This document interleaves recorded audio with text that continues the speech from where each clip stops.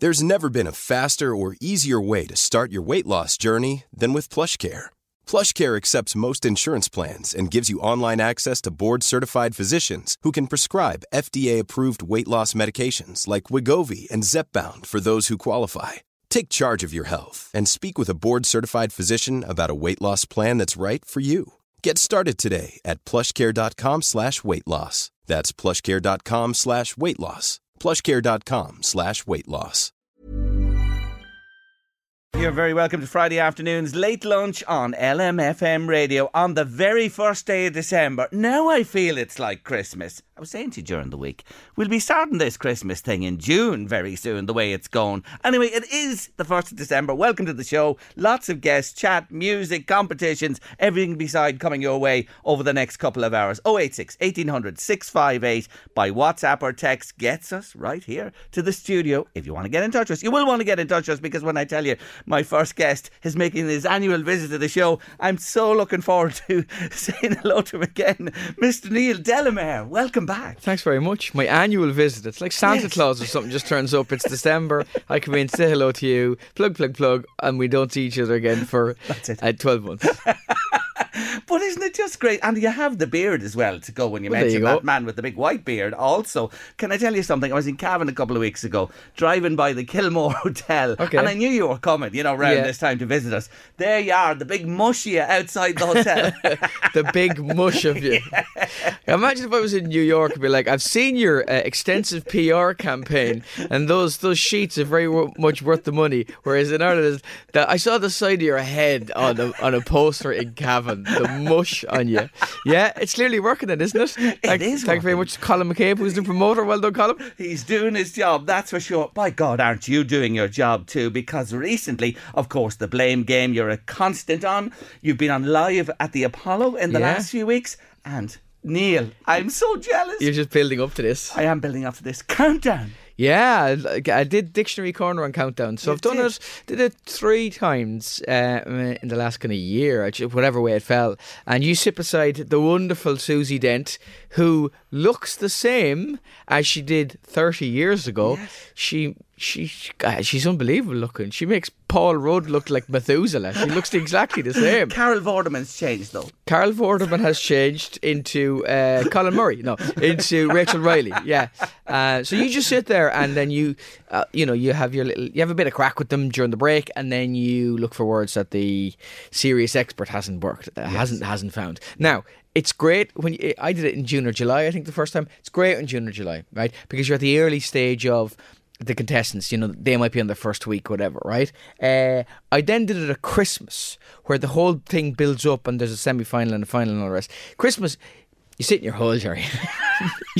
you sit on your hoop going, he's gotten all the 9 letter words. They're so good now because they play on apps and stuff. And like there was one point, one of the first days I was sitting there, a guy was a poker player and he got 2 9-letter words in the first 4 or 5 rounds. And when he got the conundrum, he looked back up at the clock because he was seeing how quickly he got it. Not that would he get it, how quickly he got it.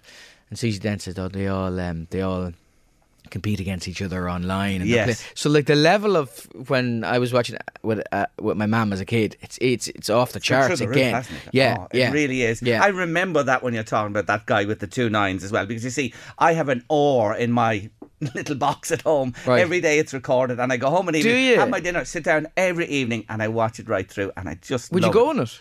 Oh, I'd love to. It would be a dream come true for me, because I've been watching it from the very start. So Richard Whiteley era. Very beginning. I can remember it starting and all the change. No, I have to tell you, I boycotted it in the last few years.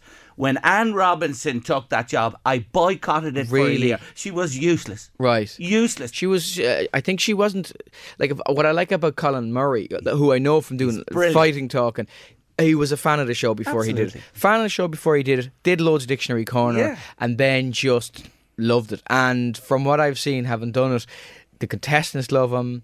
Susie loves him, Rachel loves him, everybody, you know, and he just loves it. Yeah. Audiences are, like television audiences as well, they're very intuitive. They know, like, if you're phoning it in, and they look at him and they go, this dude loves this show. And so it's really warm and it's just good crack to do, you know. So I just wanted to make that point that was a break for me when she was there. But anyway, I'm back full throttle with Colin Murray. I want to ask you this, because this is something that intrigues me. How many shows do you do in one afternoon or one day? What way does it work? You do several. I can't tell you. Okay, not allowed to tell you. That's all right. Will I tell you off air? Of course I will. And I'll tell everybody then on Monday. Yeah. But contractually, I will be fine. Yeah. I don't know if you're allowed to, you know. Yes.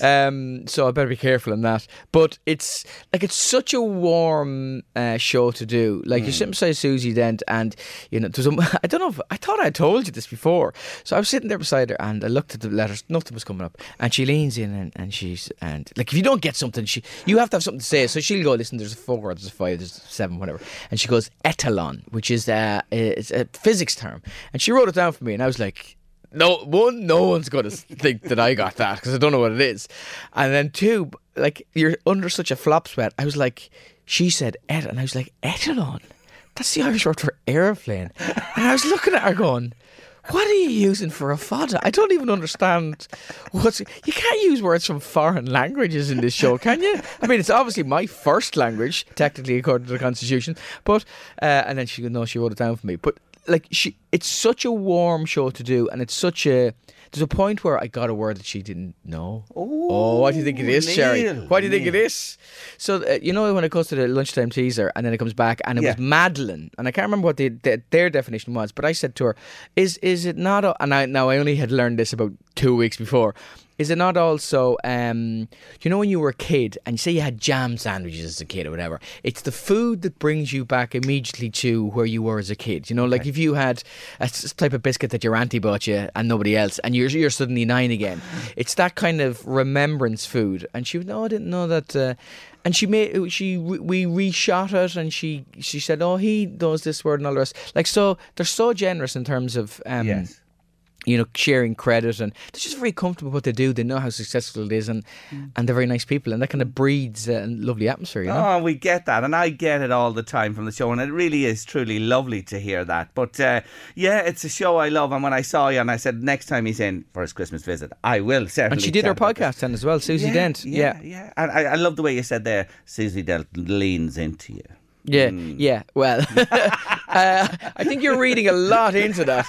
I mean, she's only closing the gap so she can whisper something. She's not leaning in conspiratorially. But I mean, if you want to believe that, that's fine, Murray. Oh, that's great. We'll leave that to the imagination of the listeners. Anyway, I hope you're back on again soon. And if you're back, tell them I said hello. That you've been a mad fan of theirs back home here in Ireland. Live at the Apollo. Oh, do I love that show too. And there you were, very recently, late November, on the stage. What is that like? It was great. It's only about 2 weeks ago now. Yeah, I've always wanted to do it, and then kind of never got round to it. Jigs and the rails, and then I was asked to do it. It's as much fun as you might think it is. It's rammed. It's 3,500-4,000 people, whatever, in that amazing venue, and you walk. The sign rises up. And my friend had done it, and I said, any tips? Because I have played The Room before, but I've never done the show. And she goes, yeah, breathe in and hold your breath when they're taking up the sign. It's like, why? She goes, because there's loads of dry ice.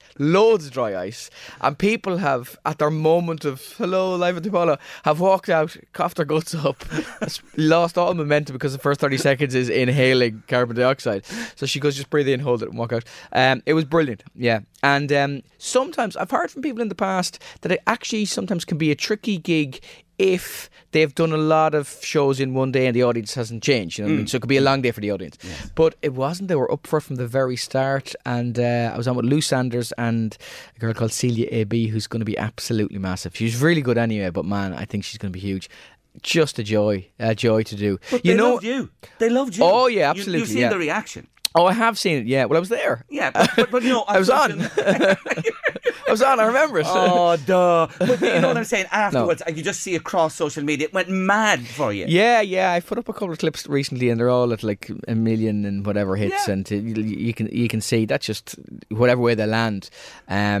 And oddly enough, this is what a turnaround in the last couple of years, just in terms of in the midst of COVID. Like in the midst of COVID, when there was a weird thing that we were allowed to do gigs, but it had to be outside, it had to be socially distanced, and there could be no more than 15 people. So like a couple of years ago, I did a gig in the Spirit Store in Dundalk, outside in the car park to 15 people, and now we're doing the Apollo. And it's just a weird, like obviously a year before that you were doing full venues. Yeah. But it was kind of a surreal moment to be on the stage. And I did, I think what you like as well, probably.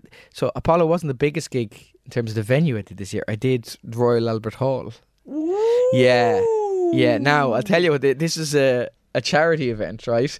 And my agent said to me, do you want to do this gig? And I said, where is it? I have another gig. And he goes, it's Roger Daltrey's charity. It's in the Royal Albert Hall. I went, I am going to be there.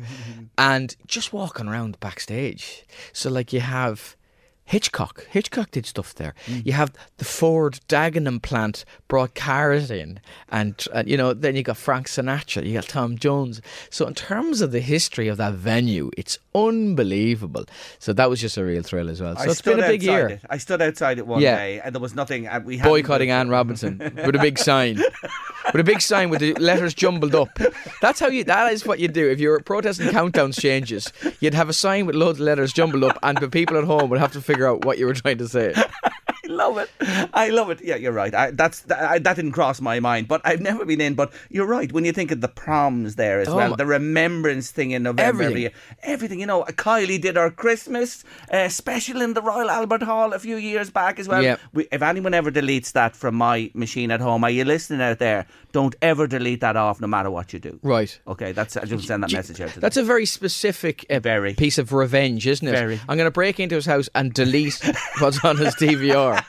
Oh, if I delete the countdown years, he'll go mad. Don't touch countdown. Don't ever touch that Oran countdown. Don't ever take Kylie off it as well. I really am just saying that today. I'll go absolutely ballistic if that happens.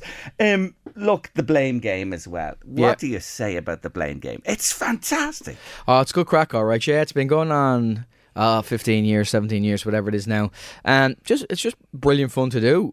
We do it probably, sometimes you do 2 seasons a year. This year we're doing 1 season. And it's weird because you're trying to figure out a lot of the time, God, Stormont isn't sitting at the moment. What are we going to talk about? And then for years, Brexit kind of gave us loads of material. Then in the last week, you're going, well, riots in Dublin. You go, like I'm ringing the producer going, yeah, we're going to be talking about this on Friday. So it appears that there's just material just keeps getting generated. That's great fun to do as well. You know, Colin Murphy makes me laugh in a way that just your mates around the pub make you laugh, you know, because you don't know what he's going to say and I don't know what he's going to say. And we had a thing last night, because we filmed it last night and it goes out today, that he didn't know that apparently water is heated in water cannon when it's fired, so it's not too cold. And I was unfamiliar with this. We learned on the show on live, and then I was like, oh no, and then I just started saying to him, no, it's absolutely true. There's always a PSNI officer in the north that he just tests it on his elbow like a baby's bottle, and rather than him looking at me going, you're taking the pee now. Yeah, but what he'll do that, and he'll exaggerate it more, and then I'll exaggerate it even more, and then we're just making ourselves laugh, and then people at home hopefully go on board. Imagine we had to send off for 2 water cannons to the. We had nothing down here. We'd never expect anything like that to happen in Dublin. Yeah. Come on. Jeez, that's brilliant. But you say the dynamic, you're right, Colin Murphy. But Tim McGarry as host is something else. Yeah. Diona Doherty, who was with you, is with you as well as a regular. Yeah. And I was watching one when William Thompson came in, a young comedian from East Belfast as well. Was he a little overawed with you? No, I mean, it's I don't think he was overawed. I think it's a tricky show to do when there's 4 regulars and you're the guest. I see. So I've watched people come in and go, oh, okay, because it's a different pace as well. Yeah. And it's like a midfield. So like you know when someone's like I know when Colin Murphy's going to go on a run. Right, so I sit back as a defensive midfielder and I go, okay, he's going to finish that. And you know each other's kind of verbal tics and stuff, so there's a rhythm. So sometimes when someone comes in, anybody who they are, whoever they are, it doesn't matter who they are, it might take them a couple of minutes to go, okay, what's the rhythm, what's the flow, what's the, you know, it's like joining a family. You marry into a family and you go into your in-laws and you go, oh, Uncle Jerry is a bit mad. If he starts talking on countdown, you've got a good 5 minutes to make a cup of tea. You can come back then at that stage. And you learn their verbal tics and the rhythms. So he was good, yeah. And we had Ardal O'Hanlon on the first episode. Yes. And Ardal was just great. He's so, it's so clever and it's so understated. Like, I don't know, anybody else who, he delivered this line, he goes, I don't know if you noticed, but I found that through my reading, people in Northern Ireland don't agree on everything, and it was just this little. I don't think anybody else gets such a massive reaction when except he does it, you know. And it's all this subtle stuff, and so I think he really enjoyed it. He was saying to me, in previous years, he was a bit hesitant about kind of panel shows because he just didn't particularly think that he would enjoy them. And then COVID, he kind of went, no, I'm just going to do stuff. You know, life's too short. He did Taskmaster and absolutely loved it, and then did the show and absolutely loved it. So it's kind of good that there's that weird moment in everybody's lives was a bit of a spur for some people. Isn't it great? The gigs. Okay, you're very busy. What a tour this is. It's called Neil by Mouth, and it starts, I mentioned Hotel Kilmore, 12th of January. You're in the Spirit Store the 18th of January, and back there on the 28th, 2 gigs in the Spirit Store in Dundalk. Yeah. You are at the Crescent Theatre in Drogheda on the 20th of January, the Venue Theatre in Ratoath on February the 15th, and you've put a second date on there now, haven't you, at the venue as well. And then the Solstice in Navan, so 2 there as well. Yeah, I've just added a second one today. Yeah, so the March the 2nd and the 3rd. The so Sunday. 2 nights. So and they're flying the tickets. NeilDelamere.com. You will love this guy. What a Christmas gift it would be. Loads of opportunity across the northeast to see him. I'm going to tell you one. Did I tell you this before about Countdown? And I'm going to leave it then. When I was at home working from home during the pandemic, I was 8 months in the house. You know, I couldn't come in here or anything. Right. Sitting by myself. And I used to use the broadband in the house, you see, to connect back. And early on when I was doing the show, and about after 2 every day in the show, the connection went down. Really? Yeah. And this happened a couple of days, and Eamon here was saying to me, there's something wrong down there. What was it? I was recording Countdown and a pull from the broadband and the signal dropped. No way. So Susie and Rachel and co, you know. So you went, I'm not doing the show anymore. Countdown comes first. I don't care. There'll be half an hour off the show. I had to plug out the tellies and everything to give the full width of the broadband to make sure the connection stayed kosher to here. So that's my little aside on Countdown. What was it said? The podcast with yourself and Dave Moore. Dave Moore from Today FM. Yeah. It's brilliant crack. Basically, the two of us are kind of very unusual, strange people in that we don't talk like normal human beings. I ring him and go, do you know why Dolly the Sheep is called Dolly the Sheep? And stuff like that. And he rings me and goes, do you know what country produces the largest amount of food in the world? Holland. And then hangs up the phone. So we like these weird trivia things. We wanted to work together for a long time. Yeah. We wrote a sitcom script together, believe it or not, and we got commissioned to write a script. And then, so we were commissioned by a production company to write the script, and then it didn't go anywhere. But we went, we really love working together. Why don't we do this podcast? So basically, the podcast is called Why Would You Tell Me That? And in the second half, we will have an expert in the field talk about something really interesting. So we had Susie Dent, and she explained the nature of certain words and stuff like language and language rules that we don't even know we have in English. And then in the first part, we kind of talk around that subject. And so, for example, she came on and talked about why we say dish, dash, splish, splash, wishy, washy, dilly, dally, and not dally, dilly, washy, wishy. So it's the slender vowel first. And people, bish, bash, bosh. And people don't even know that you do this. Yes. It's called ablaut reduplication, I think she said it was. Oh my word, that's a big word. And you had Margaret Madden on of this parish. Yes. She joined you, didn't she? Yes. Margaret on the podcast as well about death and dying. And specifically, it's brilliant because it's building this kind of community now. So people listen to it and go, hey, you're an expert. Would you? Yeah. You should go on it. So she is doing a PhD and knows all about grief games and wake games, which were crazy in Ireland when you look back, and there's some of them still off the west coast. I love this tradition, but it's like stuff like people getting fake married at wakes, giving whiskey to the corpse, tying strings to the body, getting it to move. All these people would fight. There's loads of literature, and she was absolutely brilliant. Yeah. So we'll talk about anything at all as long as it's interesting to us. So we had the guy who invented Baileys on the show last week, South African fella in the 60s in London, 70s in London. Terrific. Yeah, they said, we want you to create an Irish drink, and he went, I wonder what happens if you throw Irish whiskey and Irish cream together. They went out to the shop. There was no chemical kind of chemistry. They went out to the shop and bought cream and threw it into whiskey, and then threw sugar into it, and then threw drinking chocolate into it, and it was all haphazard. And now, billions of bottles later, global brand. A triathlon. What happened to you to decide? It's called a midlife crisis, Jerry. That's what it's called. It's called a midlife crisis.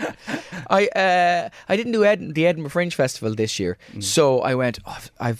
Not only have I August back, but now I've got May and June. You don't have to do previews, and I'll go off and I'll try and get a little bit fit. And I went off and I did a triathlon and nearly died. Nearly died. Looked at my heart rate monitor. You know, you get on the watch, and it was just going, stop. What are you doing?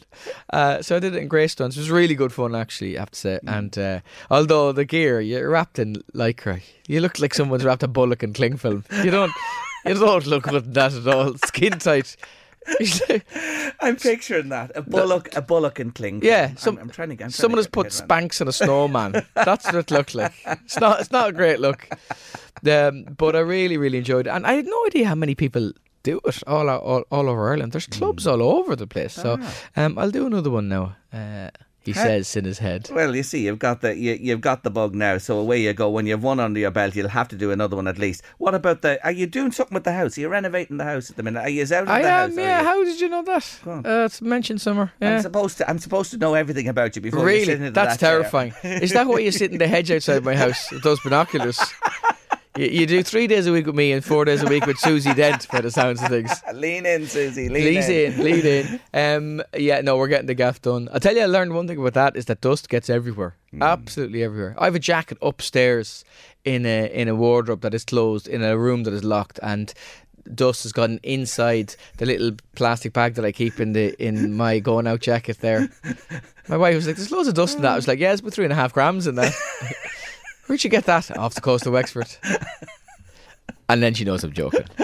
I would say that does get everywhere. Yeah, so we're just getting it gaffed up, and hopefully we'll be back in it fairly soon. But it's it's hassle. You know yourself. Yeah, it's hassle. I'm glad to be out of the house seeing you now, to be honest with you. Look, it's great when you come calling to us on the show. It really, really is. And continued success to you. The world is your lobster, as a friend of mine says. Yes.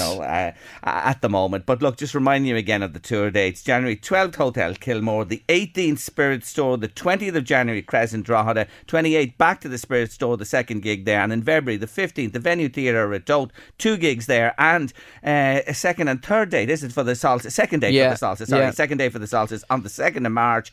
NeilDelamere.com is the address where you'll get the tickets. Until next year. Same time, same place. It's a date. We'll see you then. Neil Delamere, it's been fantastic. Thank you for joining us. Thanks, Sherry. On this day of our Lord, the 1st of December, something that we've done every year on Late Lunch. And to launch it with us, I call her the Queen of Puddings anyway, but she's much more besides. Anne McVeigh, hello again. Good afternoon, Jerry. How are you? I'm really good. And we wanted you with us on this day because you make the most wonderful Christmas puddings. How many have you done this year, Anne? I have done 16.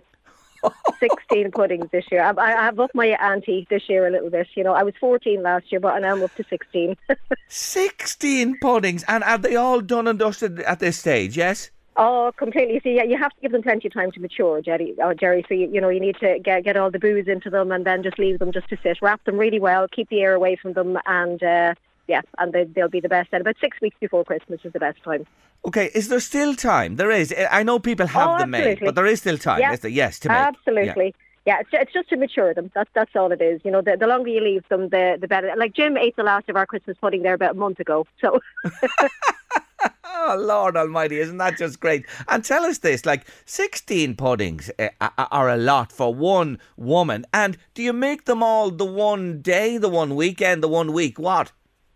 I mix them all on the one day. So I have 3 big bowls and I mix them and then I put them, I do them bit by bit because I don't have enough pudding bowls to cook them all together. So Yes. I had slow cookers all over the house and one in the oven, one on the, or 2 on the ring. And so I try to do a good few of them at the same time because, you know, they take a long time to steam. So normally I've got about 8 hours we'll do them. So it could take about 3 or 4 days to get them all done from start to finish, you know, from soaking the fruit and and they're all done. So I'm delighted. And the house must be like a Turkish steam bath, is it? You know, my skin has never looked better, Jerry. I love it. Well, look at, you know, without giving too many of your secrets away, what's a must in terms of your puddings? You know, I think I may have told you this in the past. I love cherries. I love cherries in fruitcakes and in puddings especially. Are there any cherries in yours, Anne? There are cherries in my pudding, yeah. And, you know, it can be touch and go with people whether they like them or they don't like them. But if you get a pudding from me, there's going to be cherries in it. I like cherries. I just like the look of them. And never mind anything else. They're like little jewels in there. And I really like that about them. So, so the cherries go in and...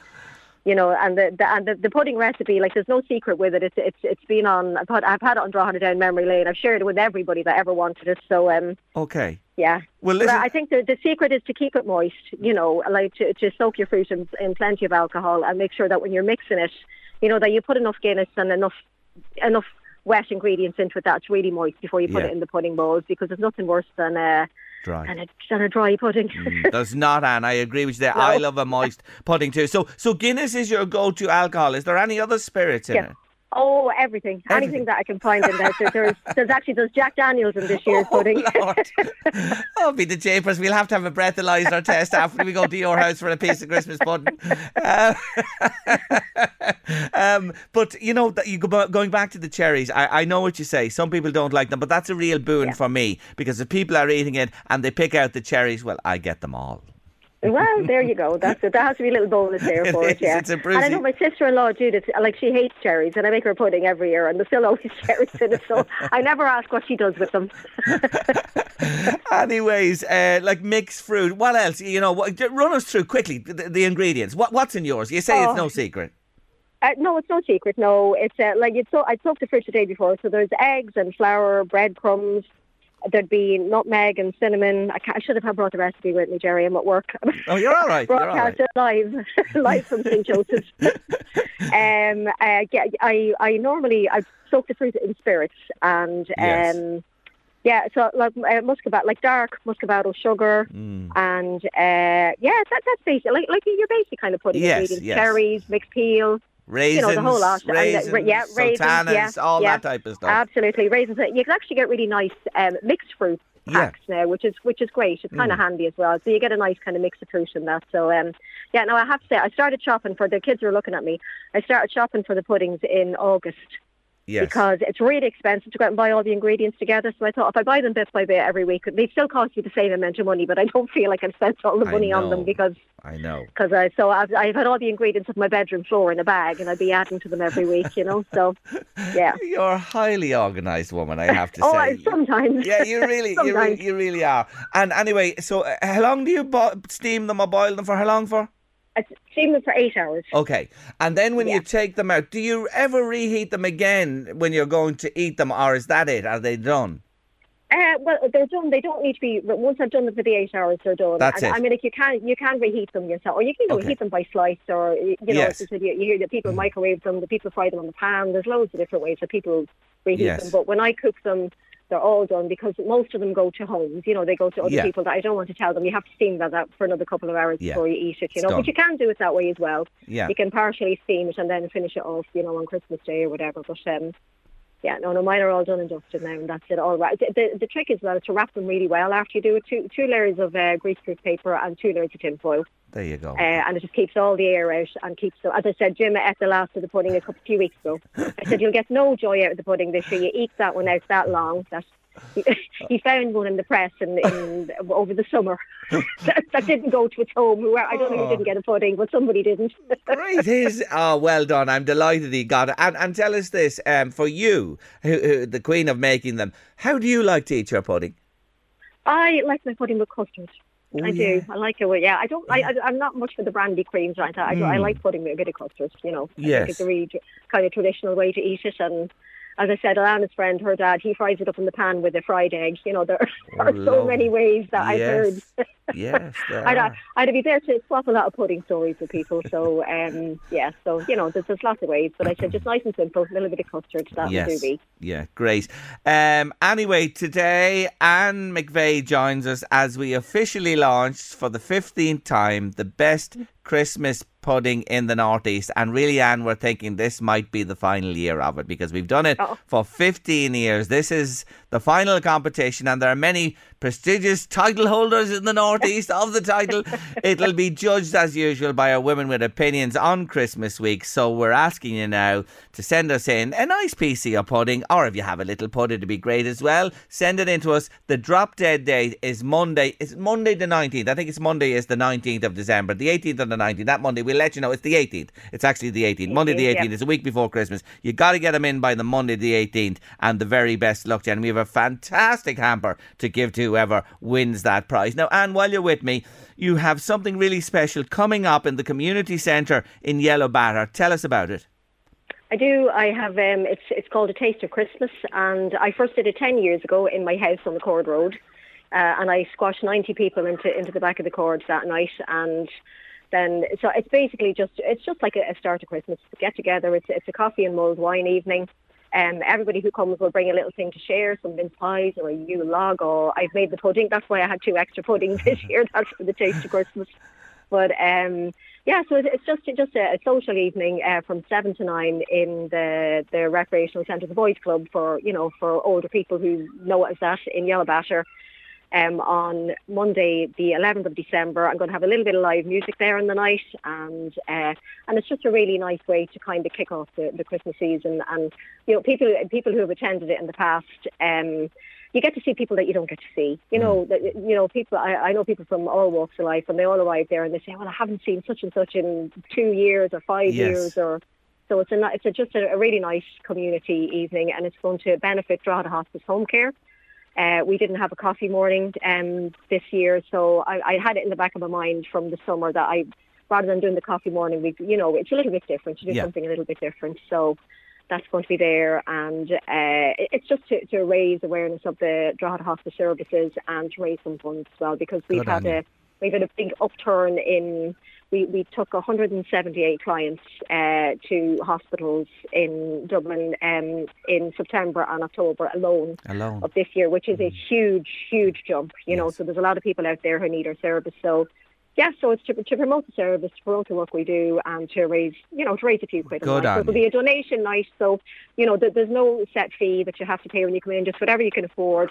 There'll be a raffle. I've got some lovely, lovely raffle prizes sponsored by the fantastic business holders here in Drogheda, and they'll all be acknowledged closer to the time, and I hope people will come and just have a bit of crack and a bit of a chat. Absolutely. So that's Monday week, the 10th of December, 7 to 9 in the community centre, recreation centre in Yellow Batter in Drogheda. Everybody welcome. Anyway, thank you for joining us today. Good luck with that, and we're delighted to have you launch the Christmas pudding competition here on Late Lunch on LMFM Radio. Thank you, Anne. Thank you, Jerry. Take care of yourself. Bye-bye. That's Anne McVeigh there. Wonderful, wonderful woman. Glyde Rangers are the pride of County Louth because, you see, they're in the Leinster Junior Club Football Championship final this weekend against Milltown. One more game to be Leinster champions. And when you mention Glyde Rangers, I think it's fair to say that one name comes to mind. He's synonymous with them. Tommy Burns, welcome back to Late Lunch. How are you, Jerry? Been a while. It's been a while. Talonstown, Glyde Rangers, synonymous. They love them there. They are the club from Talonstown. Tommy, you're synonymous, as I said, with Glyde for years and years and years. Can you believe that you're in this Leinster final? Listen, Jerry, had anyone said to us at the start of August that we'd be not alone win a Louth championship but be in the Leinster final, we'd say, you want a head examined. Really? But has come really, really. Well, we had a terrible league, Jerry. We were short players in most games, and but all came together. And the playoff match with the Knicks when we played off that while neither team it was a good game, but neither team hit the heights. But I think that changed our season. One We game. agreed to play that game. We agreed to play that game because we thought it was the best for the whole lot, because it would have made the Knicks were going to go and to a higher authority because of the controversy with the Yes. with the championship was set up. Yes. Yes. Yeah. But look at we agreed to play it anyway because we had played them and had beaten us actually. But we agreed to play them, and it was the best thing we ever done. There you go. So it just shows you it was fortuitous that the game happened. You played it. You agreed to play it. Saved a lot of bother. And you feel that was the turning point. But what else? What has happened that the team has gone on this run? Can you pinpoint anything else? Well, I can with it, and this has not been. I would never be unfair to Gus Flynn. Gus was our manager early on, and he left us in June. Not on any bad terms with me anyway. And he said I was talking to him at the junior final, but he was up shouting for us. Yeah. And he told me no, it wasn't. There was another reason. There was something at the behind it, but it wasn't a problem with the players. Okay. But a local man came in. Peter Duffy. Yep. Anthony Nutty and Paul Noon. Now, and it took 4 or 5 league matches, and I think we won above in the Plunkets. That was a good win for us at the time, Yes. And he set a plan to play, and they're sticking rigidly to it. Now, I suppose neutral, some of them mightn't like the brand of play, but it's been successful for us. Yeah. And he's a great coach. He's actually a teacher in the community school in Ardee. He was playing earlier on with our second team, and he played a game or two with the first team. Yeah. But look at you've said it there. These men have come in, and look at the journey you've gone on in Leinster, and now you're in this final. What is it like in Talonstown at the moment? It's unreal because we have 4 bus loads of supporters going along with the players' bus, 4 buses leaving Talonstown. Terrific. So it's people now that wouldn't have that much interest, but this has brought it to light. Yes. And everybody is mad to be involved now, Yeah, and you've seen this, and I remember when we spoke in the past. You've been through the mill with Lloyd. It's been tough at times, hasn't it? It really has for you. Yeah, I've seen a lot of very bad days, losing finals after finals after finals. Yeah. But the one thing I would say to you, Jerry, we won the championship in 1990 and 96 with our own selectors. I would won them in 1990. And this year, things have turned around with our own men again, and lo and behold, we won the championship and we're in the Leinster final. So there's something to be said now, and that's not, I don't look down on anyone that was with us. Yes. They all done a good job. Yeah. But the luck seems to be born when we have our own man in charge, and the guys seem to have very, very good respect for them. And what about now Sunday, this Milltown team? What's your feelings about the final itself? Louise said, what about Sunday when she was talking to me before I came on? Look, we're going to give it our best shot, Jerry. Yeah. We're in bonus territory. People didn't think we'd beat Dangan. We beat them. Yeah. But they were a tough team. We went down to Laois. They were a good side. And then we went up to Manawar and beat the Dublin champions. Yes. People didn't give us much of a chance against the Dublin champions. That's true. We got that. Yeah. We're only winning by a couple of points in every game, but the game is alive every time we play up until the final with them. You can ask no more than that. You know what I mean? No more than that. I know that it's not good for a lad with me with a bad heart. But at the same time, it's good for the game, and there's never 2 points is all there was in any of the matches. Yes. Yeah. And the Leafs match went to actually extra time. You only need a point, Tommy. You only need a point this Sunday in the right direction. That's all you need. In the right direction at the right time. And I'd say Peter probably got a bit of info on Melton, but I wouldn't know anything about the chaps except that they were good enough to win the county title, and they're good enough to be in the Leinster final. So They're a good team. Yeah, it's going to be a close one. It really is. And we're featuring it here, of course, on LMFM Radio. Anyway, good luck to you Sunday. Good luck to everyone in Talonstown. I hope you bring home the silverware and our Leinster champions. We are all with you, Tommy. Thanks very much, Gary. Always good to talk to you. And always good to talk to you too. Take care of yourself. That's Tommy Burns there. What a great man he is. Glide to the core from Talonstown.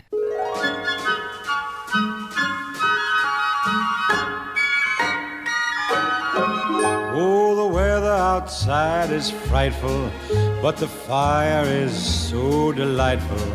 And since we've no place to go, let it snow, let it snow, let it snow. Did you hear the news about Skerries? The best place to live in the world, according to British anthropologist Daniel Miller, who studied the North County Dublin town for 16 months. He genuinely says it's such a wonderful place. So why is Skerries so fantastic? I'm joined by a couple of locals. Shane Holland is on the line and Margot Fox. Afternoon, folks.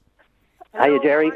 Thank you both for joining me. Margot, you've been quoted all over the place and you're just waxing lyrical about your hometown. Margot, why is Skerries great?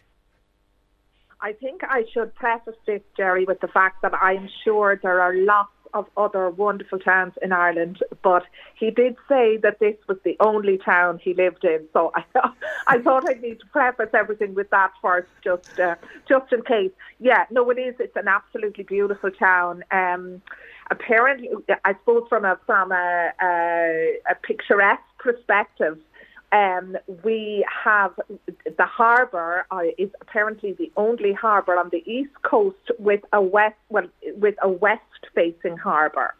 So we have absolutely beautiful sunsets. It actually looks like the sun is setting behind the sea.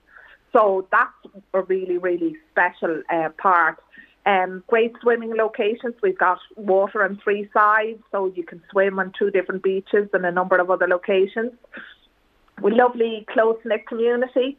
Everybody looks out for one another, but we don't tend to live in one another's ear. And, I mean, Shane, for example, now, he's a fantastic designer, and he actually commemorated a lot of the sea tragedies that happened, in the last number of years with a beautiful erection around the harbour. Yes. So we do tend to support people and support people who are going through trials and tribulations in the town as well. Yeah, and I suppose if you throw into the mix Stoop Your Head, Blue Bar and Stormin' and Teacup, it ain't too bad either, is it?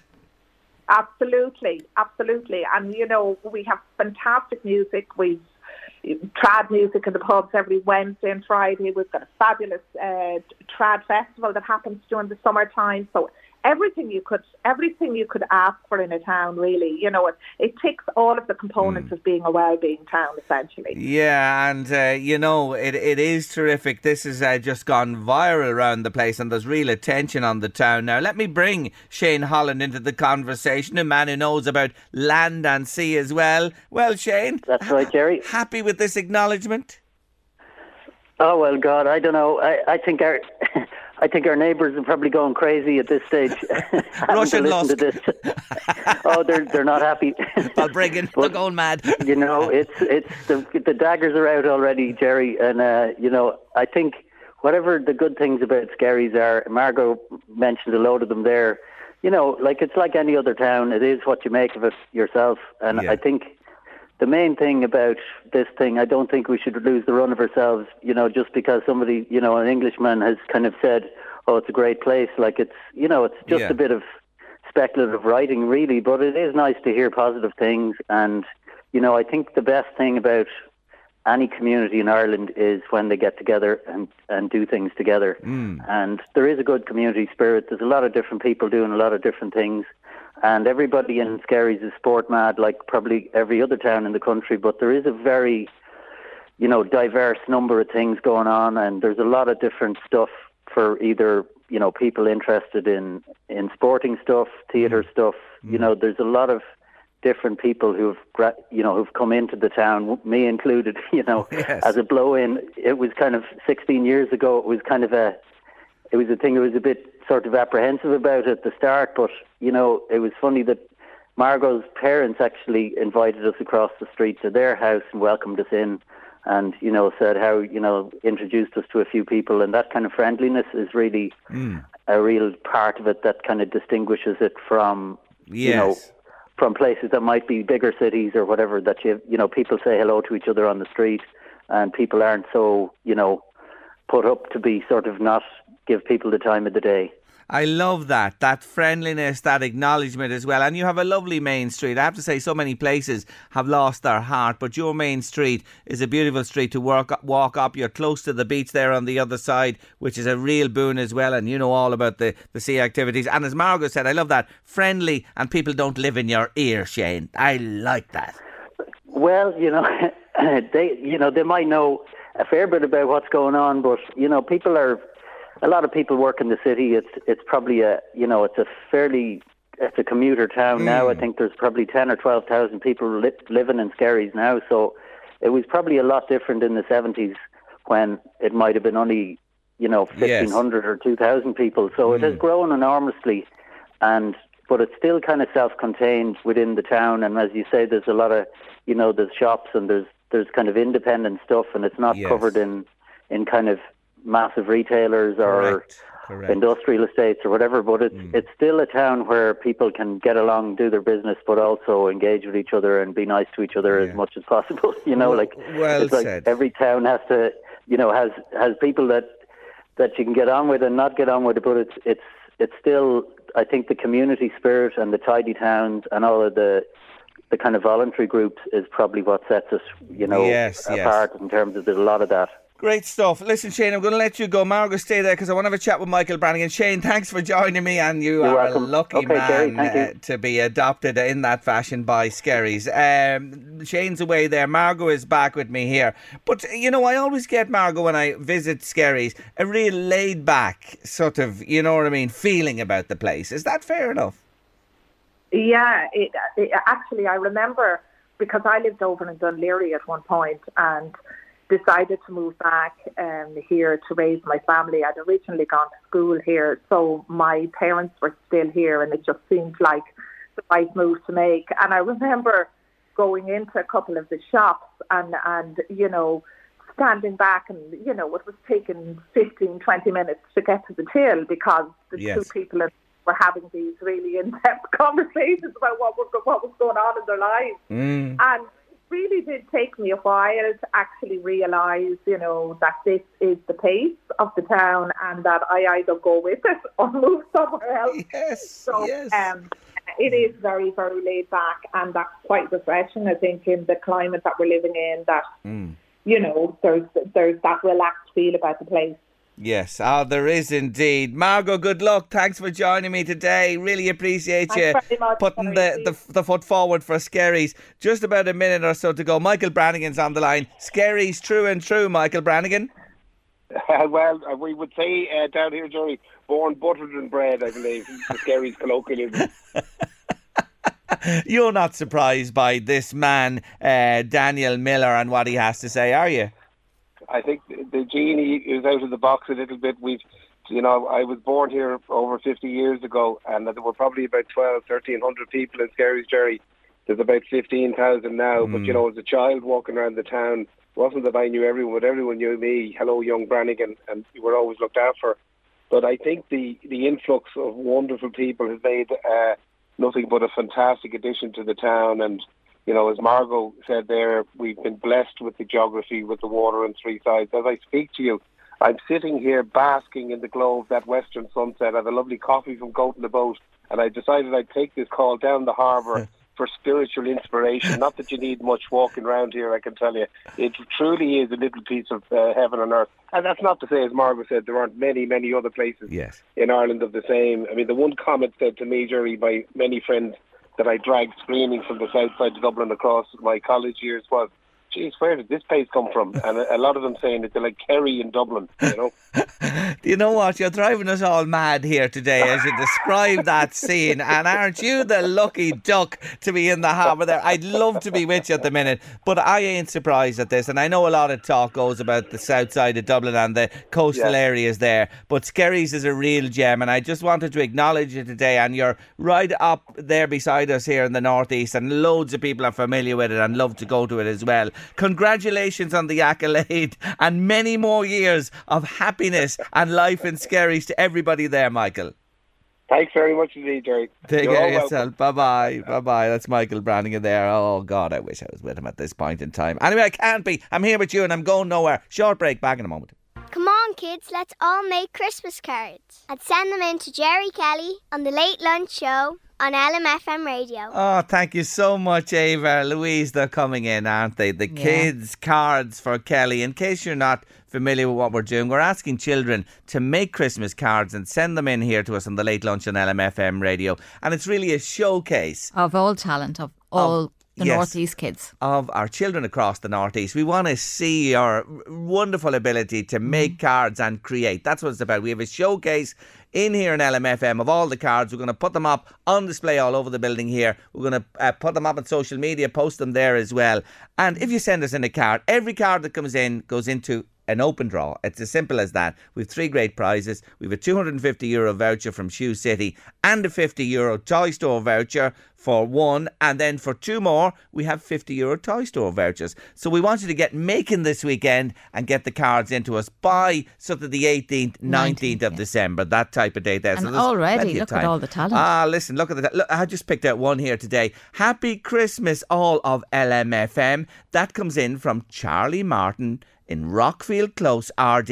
And it's very important about Charlie, Louise. He's 10 3/4. Very, very important. That 3/4 is very, make or break very important indeed. Charlie, thank you so much. And the others who've arrived as well. Thanks indeed for making the effort. And we'll be talking about them over the coming weeks on the run into Christmas for sure. I just love it. I love them. I love them. I love them. And they're also colourful. Oh, they're beautiful. The work that's gone into that, just that card there. Anyway, the post box is at LMFM for over the weekend because reception is not open here Saturday or Sunday, but there is a post box on the wall outside. You can drop your cards in, or reception between 9 and 4 Monday to Friday. I'll post them into us if you like to. LMFM Radio, Rathmullen Road, Drogheda, and we'd be delighted to receive them. Glide Rangers, we were talking to Tommy Burns a few moments ago. They're in the final. Jim McQuillan from St Nicholas was on to say to wish them the very best, and St Nick's played a big part in that whole issue around that game that was replayed. Well done. What sportsmen St Nicholas are, and thanks for the good wishes for the Nicks as well. Willow Carroll, Louise. She's 7 today. Happy birthday, Willow. Happy birthday, Willow. Willow switched on the Christmas lights in Dublin recently. Did you see her? She looked like an angel. Oh, she was great. It's her birthday today. She's 7 years of age. She's an inspirational young woman. She really is. She is. And her mum actually celebrated her first birthday at 7 days old because she didn't think she'd see a year. And now she's 7 and she's having her first ever birthday party at school today. Good on you. She only started school. Isn't that just great? It's a great news story. It really is. Still to come on Late Lunch after 3. Top 5 countdown, number 1, and David Sheehan's with us. And the sporting weekend beckons. There's lots going on. But we'll dedicate our next Christmas song on the show as we head towards news. Oh, sorry. Wait, no, I have to do something else before that. I beg your pardon, Louise. I'm all over the shop today. I don't know what's happening. Before we do the dedication of the song, yes, it's time for this on Late Lunch. Knock, knock. Who's there? That's how it works. It's called comedy. Comedy. Comedy, comedy. Comedy, sir. Comedy. Comedy. Classic comedy. Classic comedy. On the Late Lunch. I love comedy. Mr. Frankie Boyle is simply brilliant. He's live at the Apollo. He's roasting the audience and he's not fond of the Commonwealth. We've got some famous celebrities to talk to tonight, some not so famous. Some of the celebrities here tonight, when I was researching the show, I had to start their Wikipedia page. There are celebrities in here who don't get asked to turn on the Christmas lights in their own house. You're talking about people who are 18 months away from being quite a tricky tiebreaker in a pub quiz. I'm only kidding, we've got some famous faces in. Who have we got? We've got Jamila Jamil. How you doing, Jamila? You alright? It's exciting for me because you present the Radio 1 chart show. You get to tell the nation what is number one every week. And the only way that that could be more exciting, I think, would be if it was 20 years ago when anybody gave a shit.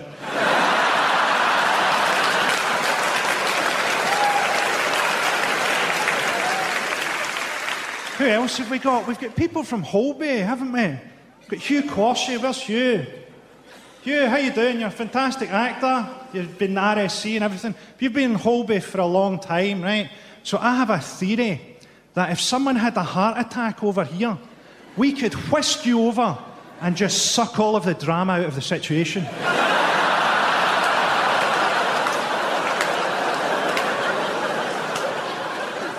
We had the Commonwealth Games in Glasgow this year.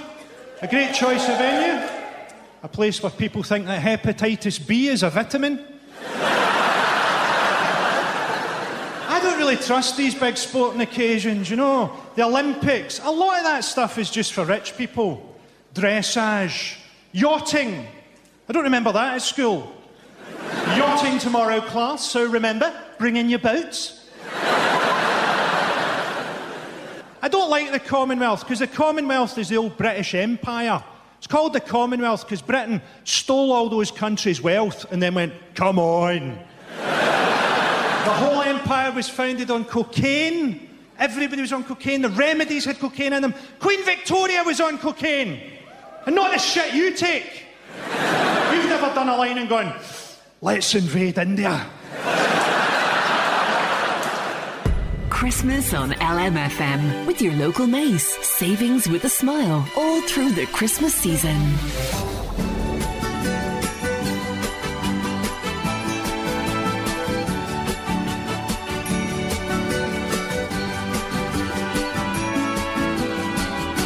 Feliz Navidad. Feliz Navidad. Feliz Navidad. Próspero año y felicidad. Let's have another listen to our TV theme.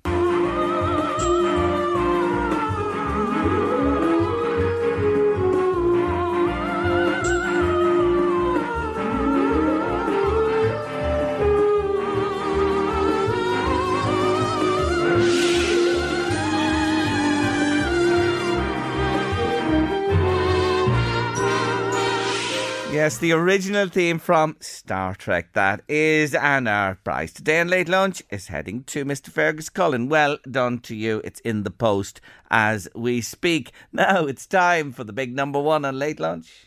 5, 4, 3, 2, 1. Counting down the top 5 songs from this week of yesteryear. And today it's the number one from this week in 1977. What a wonderful top 5 we've had all week. All brilliant songs in their own right. But this one went to number one and stayed there right across the Christmas and into the new year. It was one of the best-selling singles of all time in the UK and the first single to sell over 2 million copies in the country way back then. Yes, it was recorded back in the summer of the year. The song originated actually from a few years earlier, 1974. And it was Paul McCartney and Wings, of course. And he wrote the song about the Kintyre Peninsula in Scotland and its headland, the Mull of Kintyre. And, well, the rest is history. Can I tell you, this is the only song I learned ever to play on that guitar I have at home that hasn't got much use. There's only... Is there 2 chords in it? Maybe 3. Anyway, I can play this one on the guitar. It's our number one from this week in 77. Wings and Mull of Kintyre.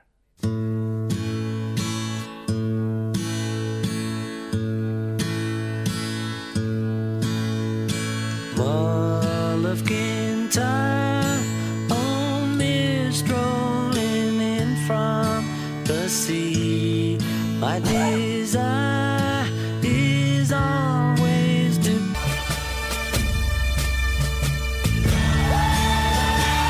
Yes, I want to dedicate that today to all Nottingham Forest fans. The Forest fans sing that before they kick off every single match. So we better remember Forest and Mr. Paddy Goodwin, who was with us yesterday. Of course, a huge Forest fan. That is their song. Anyway, number 1 from this week in 1977. We'll bring you another Top 5 countdown on the show next week. Final break of the day and the week, and we're back with David Sheehan and sport. Lots of sport happening over the weekend. Standing by patiently is our man David Sheehan. Thanks for joining us again, David. No problem, Jerry. Let's begin with GAA, the Leinster Junior Football Championship final. I was talking to Tommy Burns from Glyde Rangers from Talonstown. Can you imagine? I said they were from Loud Village, such heresy. Anyway, Talonstown is alive and looking forward to the final. They're up against Milltown. Tommy was just speculating it'd be a tight game. What do you think? Yeah, well, I suppose the thing about Milltown is they were actually relegated from the intermediate grade in Kildare last year, so they've bounced back straight away. And I was just reading a piece with one of their players during the week, and he was kind of saying how they didn't really celebrate the junior win that much because their expectation was to bounce straight back, and they felt very disappointed last year with getting relegated. So they might see themselves as an intermediate team. So, you know, that they're obviously back at that grade now, but they might have felt getting relegated was a bit of a blip for them. So that would suggest that they're a strong enough outfit. But, you know, you look at how Glyde have gone, and they had so many, you know, near misses and heartbreaks in junior finals. They got across the line this year finally, but they've really jumped on that chance and got into a Leinster final. And you heard the interview, I'm sure, with Brian Duffy after the last game, and just how much they were enjoying it. And they were enjoying playing football and being out and enjoying themselves afterwards and having a few drinks, which is what it's all about. So I'd expect it to be pretty tight. Milltown, I suppose, have the home advantage as well in Hawkfield, such that it is. It's in Kildare. But look, at Glyde have come this far, Jerry. Do not write those odds off. And I can imagine that the place is buzzing. Brian said that himself the last day, that there's people turning up to watch matches that he hasn't seen out at games in years. So everybody's on board. Everybody's on board for this one. Oh, it'd be brilliant if they did it, Jerry. I really hope they do. And I think they might just sneak it by a point or two. Let's hope they do. Please God, they will. Now, no need to go into detail about Na Fianna and their camogie and football teams. Both in All-Ireland semi-finals. There's been such controversy around this because they're playing camogie one day and the football the next day. That's Saturday and Sunday. What's the story? Well, look, they're playing tomorrow at 3 o'clock in Darver in the camogie, and then they're playing on Sunday at 2 o'clock. So it's a 23-hour difference. A lot written and spoken about this during the week, but there was one thing I read during the week in the Irish Times, Jerry, and it was Gordon Manning's piece, and he spoke to the club and he spoke to the various administrative bodies. A spokesperson listening to this for the LGFA said, Na Fianna have been facilitated with their choice of day next weekend. We asked them whether they would prefer to play, what day they would prefer to play on, and they picked the Sunday. Now, how crass of a line is that to throw out there from a spokesperson for the governing body of the footballers? They know the controversy that's out there. They know the power of emotion that's out there and the anger that's out there in the Na Fianna club. And they throw out a comment like that. Well, they were asked what day they wanted and they picked the Sunday. And then Chairman Tom Curran basically said it's like being asked, you know, being going to be hung and asked which day you'd prefer, Saturday or Sunday. It's a ridiculous situation. They have to focus on the games now. That's the only thing, and they can't let it overshadow it. But they're going to be up against it. Obviously, they've Eglish tomorrow. The thing about Eglish from Tyrone, they haven't had a game in quite a while. So Na Fianna, you would be favourites for that one, you'd imagine. But then they have to make the bus journey down. They've raised, I think, about 12 grand to stay down there on the Saturday night and recover and try and get everything in place for the game against Glanmire, who are in a similar situation. Glanmire are playing in the football on Sunday, but they're playing Sarsfields, which is the camogie side of that club or that area. They're playing on Saturday, so they have a similar situation. The only thing is they're both at home. Those games are both in Cork. So, look, it's a ridiculous situation. And, Jerry, we've covered this loads of times on Sunday Sport, both locally and nationally. It happens way too often, and there's always blame between the two bodies. I don't really care anymore who's to blame for this one, whether it's the LGFA, the Camogie Association. This kind of, I won't swear on the air, but they need to sort this. They need to sort this kind of nonsense out. It's not fair on the players. And I'm kind of sick of it, and I can only imagine how the players must feel. Yes, there you go. So it is what it is. It should be on separate weekends. It's not so many players involved in both camogie and football. We wish them well in Na Fianna. Wouldn't it be great if they won both games? Anyway, let's move quickly to soccer and the Premier League, the two pick-out games. Just an award from you. Newcastle, Manchester United, Man City, Spurs. Newcastle United. Newcastle, I think, will win that one. Yeah, they're going well at the moment. They're really strong at home. Manchester United suffered a little bit in Europe during the week. Their keeper's a bit of a problem. So Newcastle to win that one, and then Manchester City surely at home against Spurs, who are on 3 losses in a row rather. Few suspensions, few injuries. So Manchester City and Newcastle United for me in those two. Oh, the Spurs bubble has burst and the Gunners eased into top of the table last week, just to remind Tottenham fans. Anyway, just before we go, press conference at lunch, Brian Ainscough has taken charge of Dundalk. It's back in US hands. Well, Brian is an Irishman, of course, played for the Drogheda at one stage. What do you make of the takeover? Yeah, I had to listen to a bit of the interview there a little bit earlier on from the press conference. Look, again, he's saying all the right things, and I think the fact that he has a bit of knowledge of the league. We know he was involved with Kerry last year, and he's obviously, as you said, a former Drogheda player based in the US and all that. But again, Jerry, like we say with the Drogheda takeover, it's very hard to know. All these guys, when they come in, will say all the right things. They'll make all the right noises. Dundalk fans will want to see action taken pretty quickly. They'll want to see Pat Hoban tied down. They'll want to see other players coming in. They'll want to see progress at Oriel Park. The proof of the pudding will be in the eating. That's all we can say. And it takes time. Like infrastructural work is not a thing that's going to happen in a week for sure. But anyway, watch this space. The deal is done. The boys who came back and took over, moved it back into local ownership, have sold on, and it's back with Brian Ainscough. We will keep an eye on this. David, thank you for joining us again on the show. Thanks, Jerry. Take care. That's David Sheehan there, presenter of Sunday Sport. That's it for another week. A big thanks to Louise Walsh, my producer. Couldn't do it without her. To our guests who joined us during the week, and you, our listeners, who we love your company every day of the week. Paul McGinnis coming next with The Drive here on LMFM Radio. Have a nice weekend. We'll see you Monday, 1:30. It's that time of the year. Your vacation is coming up. You can already hear the beach waves, feel the warm breeze, relax, and think about work. You really, really want it all to work out while you're away. Monday.com gives you and the team that peace of mind. When all work is on one platform and everyone's in sync, things just flow. Wherever you are, tap the banner to go to Monday.com. There's never been a faster or easier way to start your weight loss journey than with PlushCare. PlushCare accepts most insurance plans and gives you online access to board-certified physicians who can prescribe FDA-approved weight loss medications like Wegovy and Zepbound for those who qualify.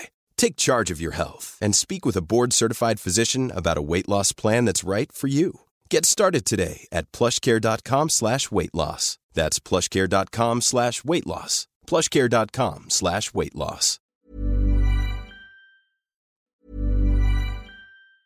Hey, it's Danny Pellegrino from Everything Iconic. Ready to upgrade your style game without blowing your budget? Check out Quince. They've got all the good stuff, shirts and polos, activewear, and fine leather goods, all at 50 to 80% less than other high-end brands. And the best part? They're all about safe, ethical, and responsible manufacturing. Get that luxury vibe without the luxury price tag. Hit up quince.com/upgrade for free shipping and 365-day returns on your next order. That's quince.com/upgrade.